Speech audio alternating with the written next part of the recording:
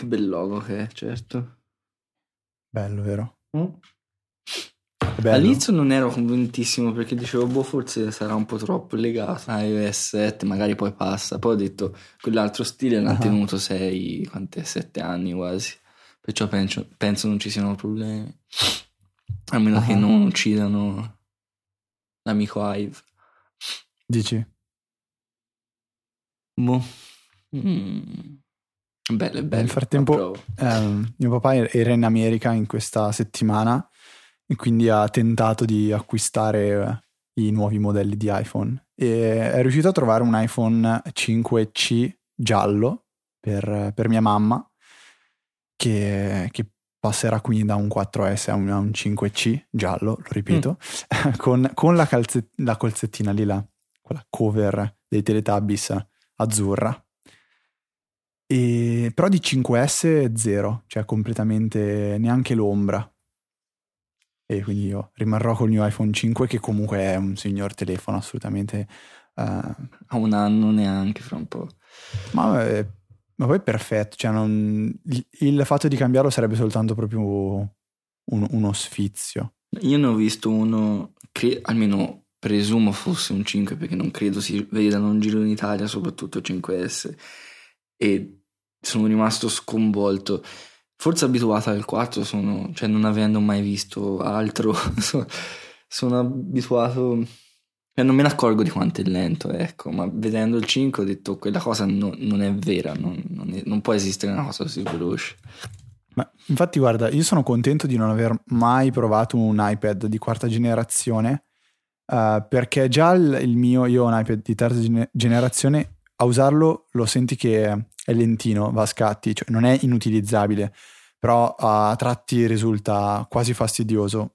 Poi vabbè, fastidioso ovviamente a noi perché siamo quelli un pochettino più, diciamo, delicati. Noi vogliamo sempre la perfezione. Però tutto sommato è ancora utilizzabilissimo. Se avessi provato un 4, una quarta generazione, penso che adesso starei soffrendo un pochettino di più.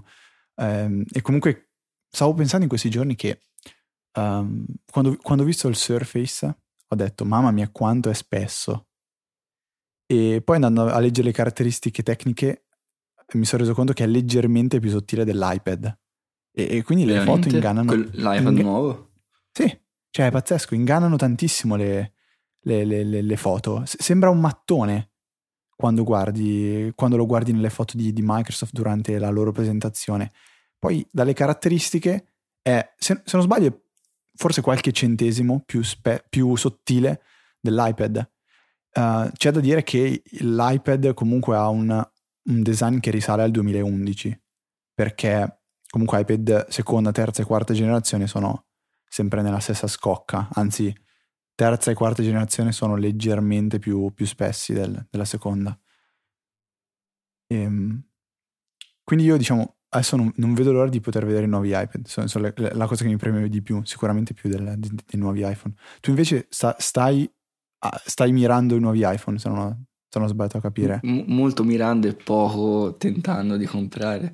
No, sinceramente penso sia arrivata l'ora di cambiare. Quindi stavo cercando di ottenere qualche soldo in più per aggiornare. Sono un po' rimasto, non dico male, però mi ha fatto un po' strano vedere tutte queste cose nuove nel 5S, che di solito è riservato più all'ottimizzazione, al miglioramento hardware puro, non tanto con novità, perché speravo quasi magari di andare a prendere un 5S per poi essere sicuro che fosse un cellulare che dura tantissimo. Ora con cose nuove tipo il Touch ID o l'M7 non so quanto sia S in questo senso, perché mi sembra che abbiano premuto parecchio sull'acceleratore. Cioè speravano una cosa meno da wow egoisticamente, più da oddio, questo è una cosa che è un telefono che mi dura tantissimo. Vabbè, però direi che non ci si può lamentare comunque. Quindi tu stai comunque puntando a un 5S? Sì, ormai penso che sia. Può darsi che continui un anno col 4 perché ci sta, però se possibile eviterei. Ma tu andresti sicuramente a prendere un modello più di 16 giga? Cioè, Sì, sì? non tanto per questione di soldi, che nel momento che ne spendi 700, 800 sono relativamente pochi, 100, perché è quant'è? Mhm. 15%, un più 10, sempre relativamente ovviamente.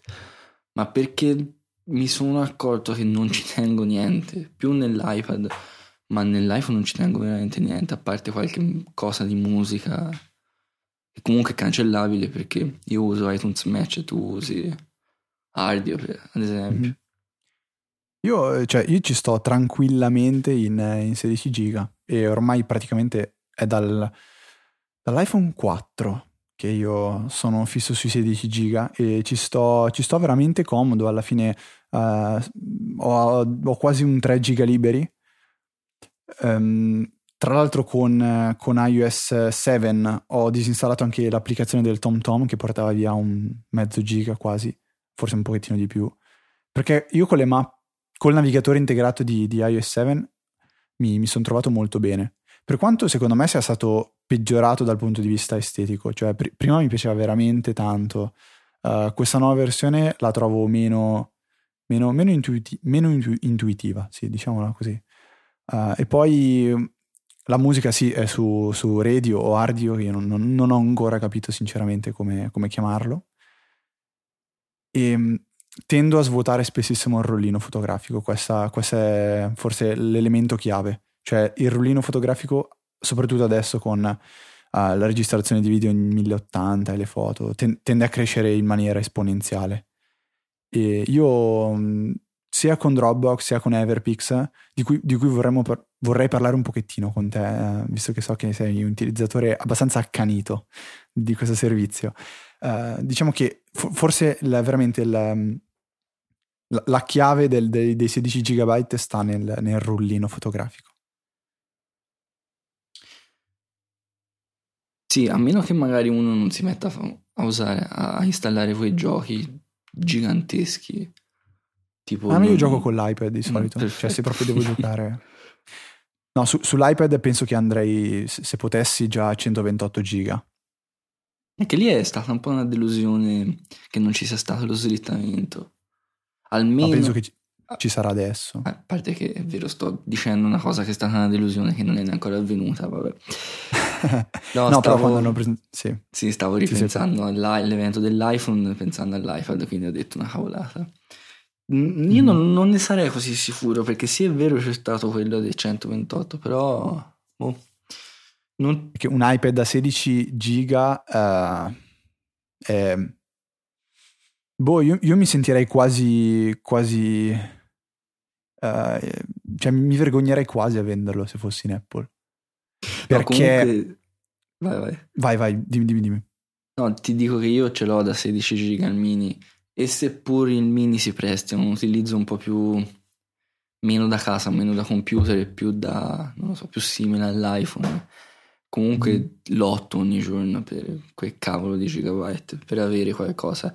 Non è la fine del mondo, perché so dove mettere le mani, so cosa fare, tutto, però è veramente pochi. Ci metti 3 o 4 giochi che sull'iPad ci stanno, come dicete, magari giochi lì perché c'ha lo schermo migliore o più largo.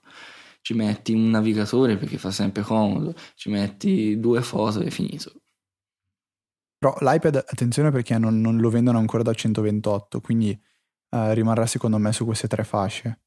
E poi come dici tu, il fatto che resti un dispositivo molto più mobile rispetto ad un iPad normale, con lo schermo da 10 pollici. E, mm, e sì, secondo me le funzionalità sono leggermente diverse alla fin fine. È un po'... Bisogna stare attenti, secondo me, a non fare lo stesso discorso che si faceva tra iPhone e iPad quando era stato presentato il tablet, cioè che alla fine è lo stesso dispositivo più grande. Così, secondo me, allo stesso modo si differenziano l'iPad e l'iPad mini. Io tuttora penso che, cioè, o meglio, adesso mi verrebbe da dire che potrebbero tranquillamente coesistere l'iPad e l'iPad mini, anche proprio all'interno della mia giornata.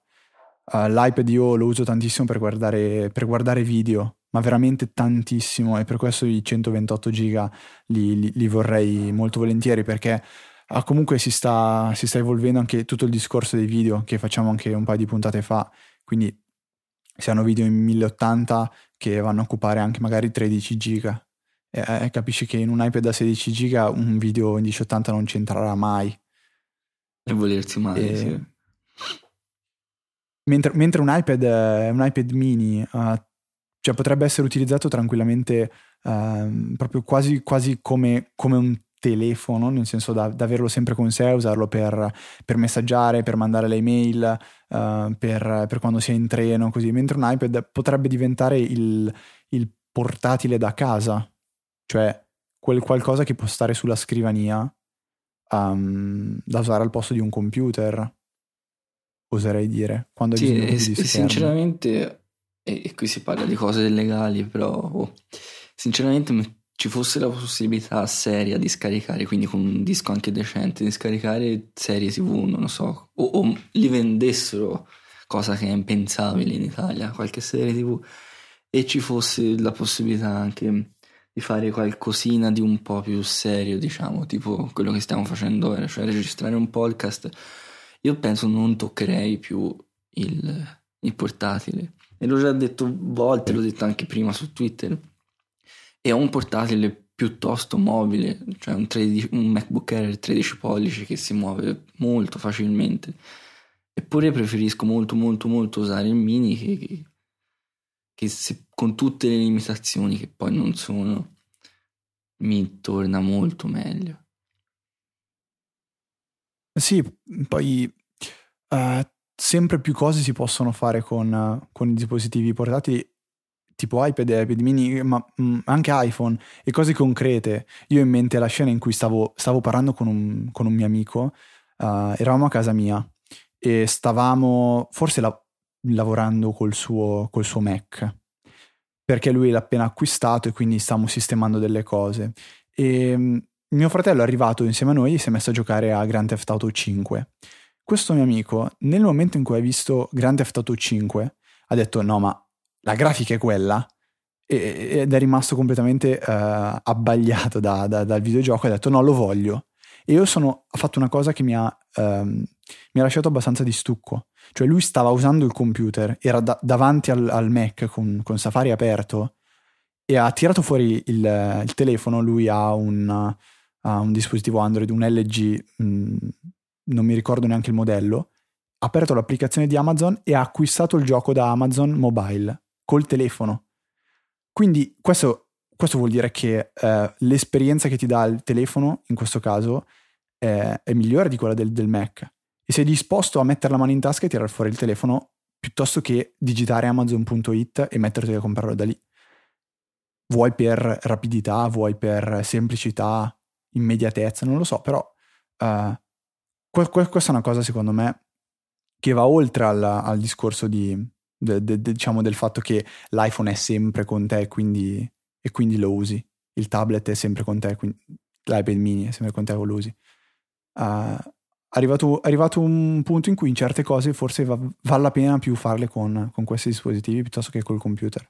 E tra l'altro la tendenza è esasperata dal fatto che, almeno per noi per adesso, ma non penso manchi poco che siano veramente mainstream, tutti i servizi di cloud o simili, tipo Dropbox, che è già mainstream, o che so, Everpix, tanto per tornarci, che ti diminuiscono fortemente l'importanza di questo hub centrale, e stranamente aveva ragione Apple quando se n'è accorta.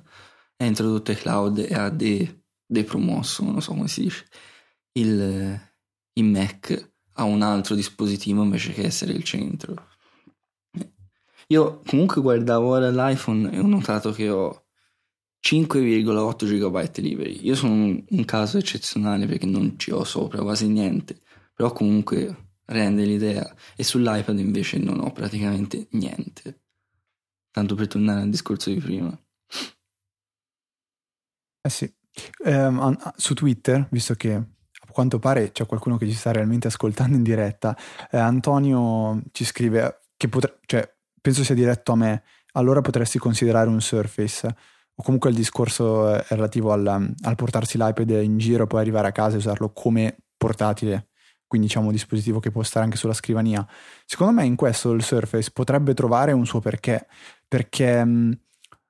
il businessman che non so, ha bisogno di utilizzare Excel o comunque essere legato a un dispositivo Microsoft con Windows, può pensare davvero di usare questo tablet da portarsi in giro in mobilità e avere accesso a tutte le risorse anche aziendali, perché comunque ricordiamo che le aziende sono per la stragrande maggioranza legate al mondo Microsoft, lo so per esperienza, vedo mio papà, e poi arrivare a casa, e adesso hanno fatto anche una sorta di dock con gli speaker, se non sbaglio, e c'è anche la possibilità di utilizzare un DisplayPort, sì, per collegare un monitor esterno e utilizzare poi il Surface come se fosse un vero e proprio portatile. Questo secondo me è un qualcosa di in più che ha il Surface, però io non condivido il fatto che tenda a riproporre la stessa esperienza che si ha con un portatile su un tablet. Il portatile è nato per avere tastiera e mouse, il tablet no. E la scelta che è stata, diciamo, Apple ha scelto di proporre un nuovo sistema operativo, mentre Microsoft ha cercato di adattare il sistema operativo che già aveva, quindi Windows 7, a funzionare anche su tablet con Windows 8 e tutto il discorso delle finestre. E secondo me qui comunque c'è un difetto, il fatto che stai adattando un qualcosa che ha una storia lunghissima per Windows, e sta cercando di modificarlo adattandolo a qualcosa che ha avuto una crescita molto molto importante negli ultimi anni, e quindi è difficile stare indietro a questa evoluzione, e secondo me si fa un po', si rischia di cercare di accelerare i tempi e trascurare molte cose, quindi andare a creare un po' un pasticcio che alla fine è quello che è stato Windows 8, e adesso si aspetta di vedere Windows 8.1 che ha certi aspetti che riprendono Windows 7, per cercare di fare un po' un passettino indietro e cercare di sistemare queste cose. Non so tu Diego, se la pensi allo stesso modo sul Surface o... Più o meno sì, perché l'idea è giusta, è palesemente giusta. Si sono accorti che le persone vogliono fare tutto, con tutto possibilmente, o perlomeno vogliono in tutti i posti fare tutto, e quindi si presta tantissimo il Surface. Però secondo me hanno sbagliato il concetto e qui mi ridanno del fanboy probabilmente, e mentre l'ha fatto bene Apple ma anche altri, che non sempre vuoi usare la stessa cosa, non sempre la cosa si adatta perfettamente a quello che vuoi fare. Scusate. E mentre un iPad si adatta bene al treno, si adatta bene al divano o qualunque altra cosa, si adatta malissimo quando sei su una scrivania, perché dovrei abbassare la testa, tenermi tutto ingobbito per magari usare l'iPad quando ho un computer e sono fermo e tutto. E lì secondo me il problema è grosso, perché andando a cercare di fare tutto fai un po' male tutto. E anche se può sembrare secondo me la tendenza alla centralizzazione, cioè hai un iPhone che prima avevi un lettore MP3, poi avevi una fotocamera, poi avevi quest'altro, e ora è tutti insieme in un iPhone, sono concentrati. Secondo me non è nemmeno più la tendenza questa, è stata finora, però ora si vede ad esempio, e si parla di tecnologie abbastanza acerbe ancora, ma non lo saranno per sempre. Si vede ad esempio che hai un iPad, hai un iPhone, hai magari come si chiama? Un'app, un Jawbone app solo per la cosa del fitness. Hai che non mi ricordo come si chiama, quello per non perdere le cose. Quello che pubblicizzavano anche su Facebook. Sì, che l'hanno pubblicizzato tipo 200 milioni di volte. Che non me lo ricordo, insomma, quel pallino, quella sferetta, non lo so. Sì, che si stacca qualcosa e dopo ha dentro un GPS, quindi viene rintracciata. Non so se è GPS o è... Vabbè, non è importante. Comunque, non so, credo che si vada più alla decentralizzazione, ovvero a vedere tanti dispositivi, magari meno potenti, meno costosi anche, perché non può uno spendere milioni di euro, però ognuno per la sua cosa. E quindi andare a proporre un dispositivo che fa tutto, vuole fare tutto e cerca di adattarsi a tutto, secondo me è fallimentare, perché non era la tendenza di questi anni, ma era probabilmente quella degli anni di 5-6 anni fa. Poi magari mi sbaglio e viene fuori un iPhone che fa tutto, che si automodella in base al, che so, diventa piccolissimo, però mi sembra più fantascienza che realtà. E questo mi fa pensare al discorso che fece Steve Jobs al keynote durante il WWDC del 2011, se non sbaglio, quello in cui presentò iCloud. E lui diceva che noi abbiamo cercato per anni di trasformare il nostro computer nel hub digitale, quindi far convergere tutto lì e da lì fare tutto. Mentre la soluzione che loro hanno proposto e che comunque ormai è stata adottata praticamente da tutte le aziende del mondo dell'informatica è quello di avere un hub che stia nel cloud, quindi trovare questo appoggio da parte di servizi e poi sfruttare dispositivi per interagire con essi. E questo favorisce il discorso che stai facendo tu, Diego, quindi avere diversi dispositivi che poi si vadano a riagganciare al tuo hub. Quindi quello che fa tutto è un centro di raccolta di dati che può essere iCloud, può essere Google, può essere Everpix, può essere Dropbox, e poi si possono avere veramente tanti dispositivi separati che vadano tutti quanti ad agganciarsi a diverse funzionalità, come i libri. Attualmente io non ho i libri sul Kindle, non ce li ho neanche sull'iPad. I miei libri sono nel mio account di Amazon e il Kindle va a pescarli per leggerli, e l'iPad può allo stesso modo andarli a ripescare.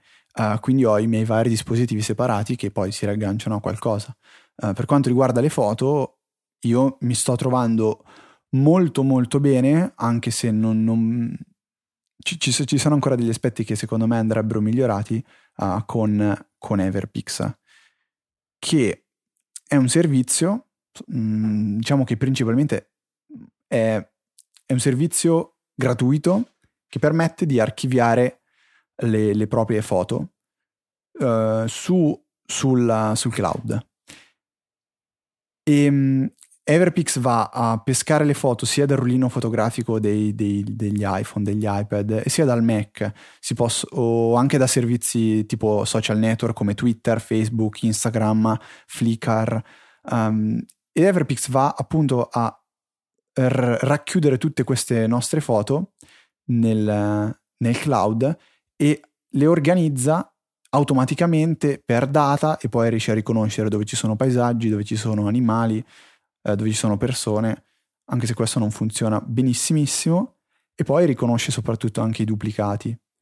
E quindi nel momento in cui andiamo a scegliere una foto che per esempio abbiamo sia pubblicato su Twitter sia su Facebook e abbiamo scattato col nostro iPhone, troviamo visualizzando questa foto le varie fonti da cui è stata pescata, e automaticamente Everpix ci propone quella che per lui è in qualità migliore. Quindi magari pubblicandola su Twitter è stata compressa, mentre nel rullino fotografico abbiamo la foto in qualità massima, e Everpix ci proporrà quest'ultima. E secondo me è come dovrebbe funzionare PhotoStream, che in realtà fa un po' cilecca a volte. Non so la tua esperienza con PhotoStream, Diego, come sia stata, però quella con Everpix non è neanche che fa cilecca, quanto che è incapibile. Il modello mentale che sta dietro a quel servizio è incomprensibile. Penso anche a chi l'ha creato, perché non si capisce. Si capisce, l'unica cosa che si capisce è che ci sono 1000 foto, stop, però non sai cosa ti succede al rullino in sé, non sai se viene salvata ad esempio su iCloud, se puoi cancellare, se non puoi. È incomprensibile, almeno per me. È un po' ho provato a capirlo, ma non. Invece Everpix la vede nel modo giusto, come detto. Lui ha tutto e ti fa vedere le ultime cose o E di Everpix banalmente, perché è banale come funzione, è quella del flashback, che è la cosa estremamente interessante, la più interessante forse che c'è stata negli ultimi, che so, 10 anni di foto, perché un conto è scattare le foto, un conto è rivederle, poter gioire delle tue foto o essere felice. Che tutti, perché è assurdo, no? Che tutti i programmi che sono stati sviluppati finora ti hanno permesso di gestire le foto, quando te le foto gestirle è l'ultima cosa che vuoi fare, ma è vederle nel momento giusto che vuoi fare. Sì. Perciò è un'idea completamente banale, perché appena te la dicono, una di quelle cose che Hive direbbe che devi raggiungere l'essenza e dici non c'è più niente, cioè è talmente essenziale che dici non potrebbe essere stato altrimenti. È vero. E poi un'altra cosa per cui io amo i flashback è che mi permettono di riorganizzare con comodo le foto che sono su Everpix. Per riorganizzare intendo sistemare quei piccoli errori che magari trovo tra le mie foto. Non so, può essere a me capitato qualche volta che non riconosca una foto che ho scattato sul rullino e una che ho pubblicato su Instagram applicandole un filtro, e che quindi risultano due foto diverse, ma a me non è che interessa più di tanto averne due così. E quindi guardando i flashback so che se io ogni giorno mi riguardo le foto che mi vengono proposte nei flashback e faccio un minimo lavoro di pulizia, in 365 giorni io avrò sistemato completamente tutte le mie foto.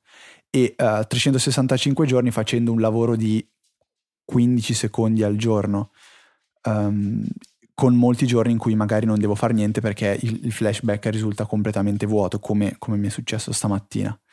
Poi il fatto anche che sia possibile inviarselo via mail. La mattina io so che mi leggo Good Morning Italia e poi mi guardo i miei flashback.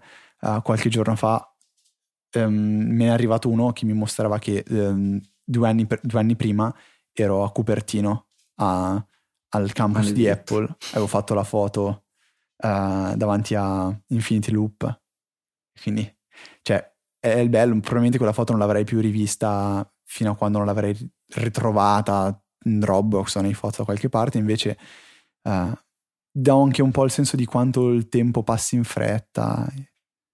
Non ho trovato ancora degli aspetti che siano così negativi da farmi pensare di cercare qualcos'altro oltre a Everpix. Sì, e anche quella cosa io avevo capito diversamente, ma è interessante anche secondo me come hanno implementato la funzione a una cosa prima.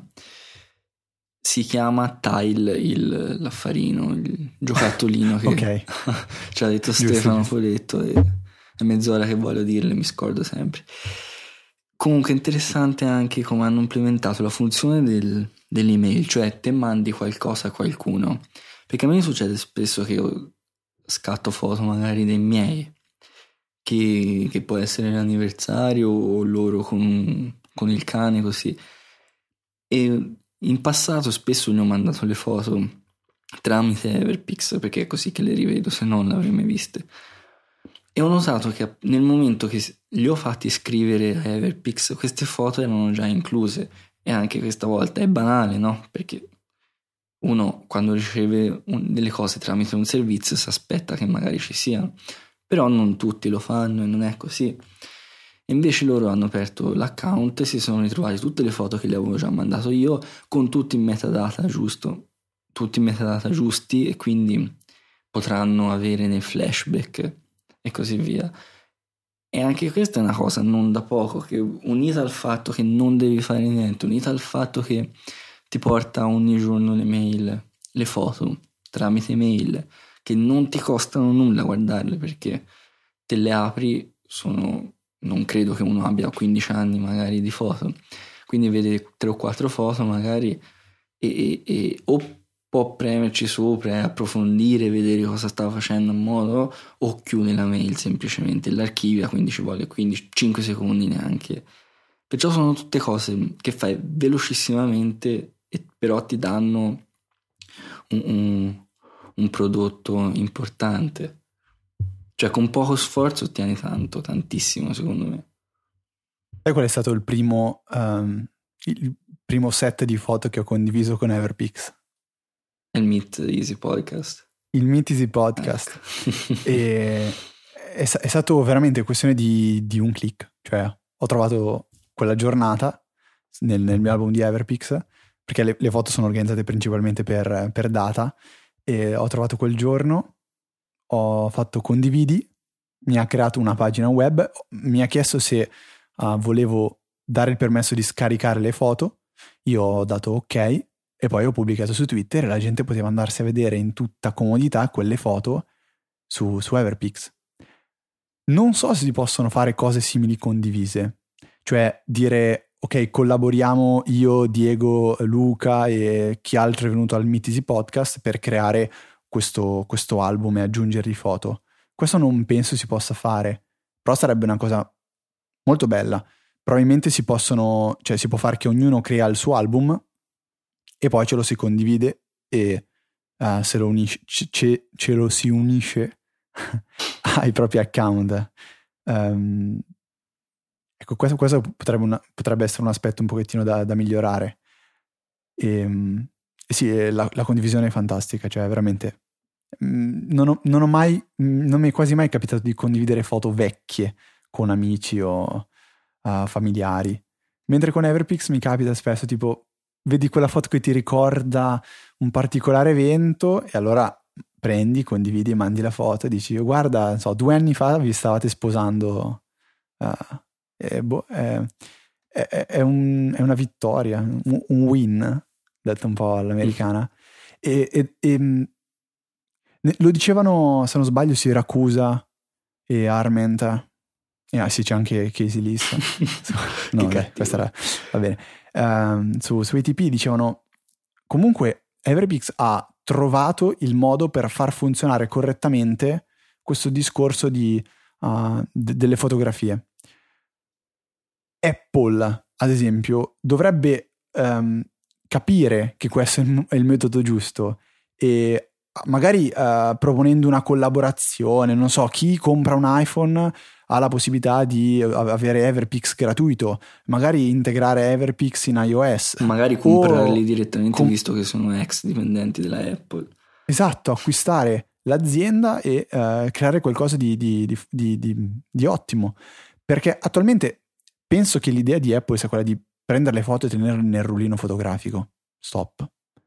Perché le foto ce le hai lì, poi la visuale che hai con iOS 7 adesso è quella che divide in mesi, anni e cose simili, quindi hai tutte le tue foto, però secondo me è una rottura per la maggior parte degli utenti stare dietro a questo, soprattutto nel momento in cui hai fatto 4 video e ti viene scritto la sera mentre stai andando a letto che iCloud non ha più abbastanza spazio per effettuare il backup, e a quel punto lì dovresti pagare. Quanta gente è disposta a pagare? Poca, secondo me.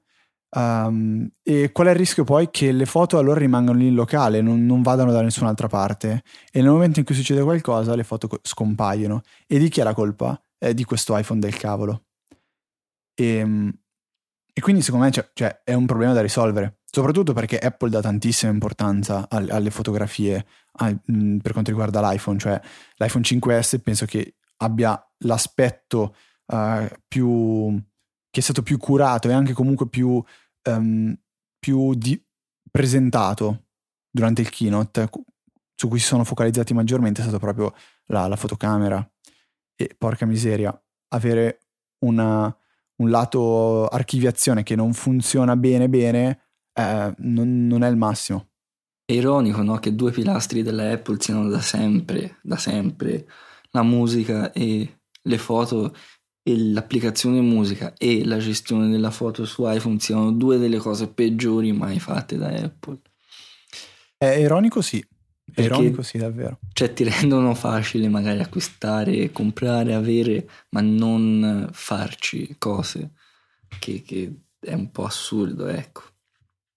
E un'altra cosa comunque, ho notato che può darsi che sia io e non sia applicabile a tutti, però può darsi anche di sì, che il mio essere contento di rivedere le foto tramite Everpix, sono contento di rivederle anche quelle foto magari che non sarei contento di rivederle nelle foto, e sembra assurdo anche questo, ma perché? Perché nel momento che vado in iPhoto ad esempio e c'è l'evento, non lo so, festa X, A, Y di 5 anni fa, io vedo l'immagine che è stata scelta come chiave automaticamente o che ci ho messo io, e già ho legato dei ricordi a questa foto, perciò passo oltre e dico ah sì, me lo ricordo, ok, fine, non guardo mai le foto che ci sono dentro. Invece con le email o le notifiche di Everpix io mi trovo senza saperlo, senza sapere prima, una foto, e spesso mi ritrovo anche ad approfondire, cioè premere quel tastino che te ne fa vedere altre, se nel caso ce ne siano, proprio perché non so cosa mi aspetto. Non so se sono stupido io, sono una di quelle persone che se si mettesse a giocare alle macchinette, alle slot machine, magari ci perderebbe tutti i soldi, però questa cosa di non sapere cosa mi aspetto e di ricevere qualcosa tipo un chicchino, una caramella, è una cosa che sfrutta la forse debolezza della mia mente, però la sfrutta in modo buono, perché poi sono felice di rivederle, cose che magari eviterei come la peste se fossi su iPhoto. È interessante quello che dici, perché in effetti è vero. Forse anche perché iPhoto è lento e macchinoso, e quindi collego alle foto agli eventi di iPhoto. Ecco, non so neanche se sono album o eventi, per dirti quanto eventi, è difficile. Sì, eventi. Collego agli eventi di iPhoto il gestire gli eventi di iPhoto, che è una delle cose più impossibili nel mondo. E quindi ho questa pesantezza cognitiva, chiamiamola, legata alle anteprime, ma veramente è una cosa che non riesco a fare, cioè non riesco a mettermici lì a vedere le foto, perché poi so che magari dovrei cambiarne una, dovrei cancellare quella è storta, magari la rimetto, la ruoto. È un po' come c'è tanti che dicono che studiano magari sulla scrivania e guardano il video di YouTube sul letto, che so, leggono sul letto per divertimento. È un po' simile a questa cosa, cioè foto la vedo più come lavoro, mentre le email di Everpix le vedo un po' più come cosa gioiosa, divertimento, cosa che mi diverte a fare.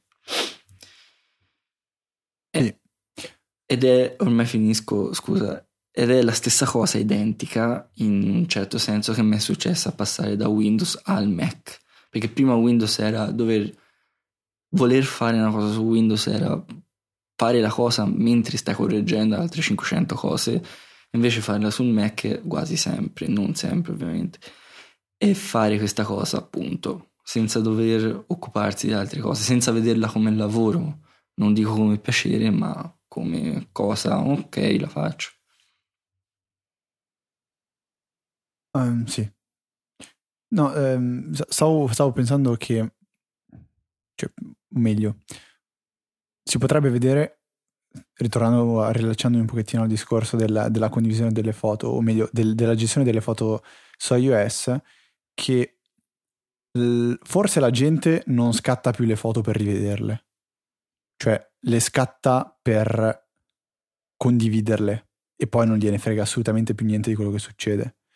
Però questo è un discorso che ho sentito fare parecchio su internet, però secondo me non è un qualcosa di assoluto, cioè non assoluto nel senso che è valido per tutti ma solo per alcuni, ma proprio perché secondo me uno non scatta sempre solo foto da condividere e stop.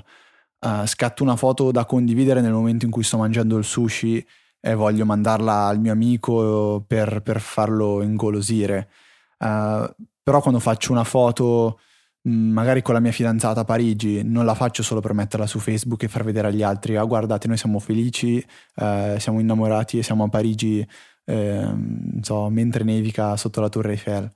Qual è una foto che vorrei rivedere, magari, non so, adesso senza fare troppo il mieloso, farla vedere ai propri figli tra 15 anni e cavolo, io questa foto non voglio perderla, non voglio che resti su Facebook e basta.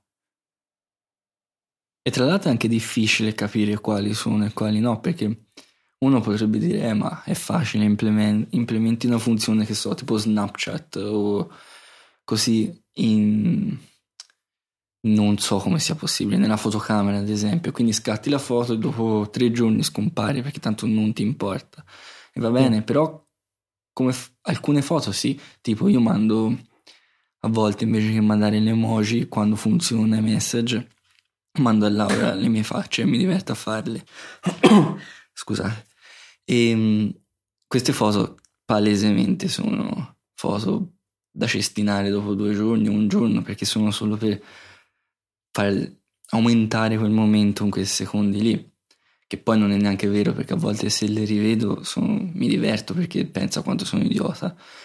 Però certe altre cose non lo sai se quella foto del sushi poi vorrai tenerla o no, quella foto di Parigi è solo condivisione o è solo da tenere in futuro, perché poi magari ti ritrovi che so, speriamo di no, però ti lasci, odi la tua ragazza e dopo non vuoi più vederla, quindi preferiresti sparisse. Quindi il problema, quello che voglio dire, è che non lo puoi risolvere alla fonte, ma lo devi risolvere necessariamente dopo. Però se lo vai a risolvere dopo è un problema perché è tutto un peso, perché devi stare a modificare, a cancellare, a sistemare tutte le foto. Io le uniche che vorrei vedere veramente cancellate, non da me, non sono tanto quelle magari come dici tu che fai per quel momento, per quell'istante. Forse l'esempio che hai fatto te cioè può essere ambivalente, nel senso che può essere una foto che sì, dici mi serve solo per adesso, però poi rivedendola ti potrebbe far piacere. Mentre io mi riferisco più a foto tipo se faccio uno screenshot o se faccio una foto al promemoria o cose simili. E sono foto che palesemente sono più dei promemoria che altro, o delle foto, degli screenshot con cui ci devo fare qualcosa e poi stop. Non mi interessa rivedere tra 3 anni che 3 anni prima avevo fatto lo screenshot di Instacast o di qualsiasi altra applicazione. E queste mi piacerebbe vederle un pochettino più filtrate. Secondo me Everpix ha la potenzialità di farlo. Probabilmente non è una priorità, anzi sono sicuro che non sia una priorità, però sarebbe molto interessante che riuscisse a filtrare questi tipi di foto. Attualmente penso che l'alternativa sia quella di utilizzare c'è quell'applicazione che ne stanno parlando negli ultimi giorni, che nasce proprio per fare foto che sono dei promemoria, quindi vengono salvate in un rullino a parte, non vengono messe su PhotoStream, non vengono messe nel rullino, quindi Everpix non se le va a pescare, cose simili. Però è quella cosa che io non so, non trovo essere ottimale, cioè usare un'altra Notograph, applicazione no? per fare un'altra cosa, no. Parli di Quindi Notograph? Notograph, sì, Ah. si chiama Notograph, ecco, giusto. È utile quell'applicazione, però secondo me il problema grosso è io l'ho comprata ad esempio perché mi piaceva l'idea, mi piaceva il video con cui l'hanno presentata, però il problema enorme che non è un'applicazione, non è integrata nel sistema, perché io mi sono accorto che già mi ricordo poche volte di usarlo, però quello potrebbe essere magari che non la uso abbastanza e col tempo potrei imparare. Però anche gli screenshot, alcuni li faccio sull'iPad e sull'iPad non ce n'è, poi non si può importare dalla libreria neanche ancora ad esempio, ma spesso PhotoStream riesce a beccarseli prima perché poi sono leggerissimi e quindi a caricarli in iCloud, nella cloud insomma. E quindi vengono già mandati da tutte le parti e salvati in 15 milioni di posti. Mm-hmm. E nulla, è tutto lì più che altro. E non essendo una cosa integrata in iOS o in quello che usi, non ha tutte queste funzioni prioritarie, diciamo, non è avvantaggiata e quindi il peso di doverla aprire, dover fare le cose, dover registrare. Poi a volte non posso perché devo fare lo screenshot e poi andare nell'applicazione e prenderlo dalla libreria e poi cancellare da PhotoStream e poi è impossibile. Perciò purtroppo l'idea è bella, ma l'esecuzione non per colpa dello sviluppatore è pessima. Beh, sì. Però hai ragione, un modo di differenziare, magari non definitivo, che puoi andare a portare modifiche, ci dovrebbe essere. Un po' tipo Everpix che ti sceglie la migliore, o come hanno fatto anche, come hanno implementato la cosa dei 740 scatti al secondo, 740.000 scatti al secondo nell'iPhone 5S, che sì, l'iPhone 5S, l'iPhone ti sceglie la foto che secondo lui è migliore, ma non è definitivo, perciò te la puoi andare a scegliere te. Magari qualche tipo di interfaccia simile non sarebbe male per queste cose. Ok, speriamo che Apple ascolti questa puntata e possa farci sapere cosa ne pensa e quali sono i suoi piani con iOS 14. Sì, perché adesso dall'8 al 14 saranno tutti iterativi per sistemare iMessage e a me non funzionano più le scorciatoie da tastiera, sto impazzendo. Cioè, se vado nelle impostazioni, io uso tantissimo le scorciatoie per gli emoticon, cioè non tengo attiva la tastiera delle emoticon, ma ho delle scorciatoie che mi creano i cuoricini, la faccina che ride, l'omino che urla, che è il mio preferito, e non so perché se è incasinato qualcosa non funzionano più, e se ne creo delle nuove non le crea, cioè le salvo e poi scompaiono. E quindi sto attendendo, mi sa che dovrò fare un ripristino cattivo sperando che ritornino, perché è la funzionalità che io uso di più su iOS e non c'è, quindi spero che Apple muoviti anche ai messaggi che non funziona. Io e Diego dobbiamo scriverci via email. Se vuoi possiamo fare un'altra puntata di 50 minuti sui bug. Comunque okay. Uno molto carino è su questo delle scorciatoie. Non so se ti funziona solo su uno dei due iPad o iPhone o tutte e due. È così. Tutte e due? No, solo sull'iPhone non funzionano, sull'iPad invece vanno perfettamente. Anche sul mio, sull'iPad ci sono tutte, le hanno portate automaticamente, sull'iPhone no. E io per pigrizia, un po' per paura di doverle rimettere, non le ho messe, perciò soffro. E sull'iPad invece un'altra cosa buffissima, per non dire bestemmia forse, è che non mi riconosce contatti. Se vai nell'applicazione contatti ci sono, però se vado nei messaggi sono tutti numeri che a me sono intellegibili, perché non mi ricordo neanche il mio, perciò. Quindi, no, questo funziona. Oltre a non funzionare, perciò ora hanno risolto, si vede che hanno visto che non si vedevano il nome dei contatti, perciò hanno deciso di spengere i messaggi completamente.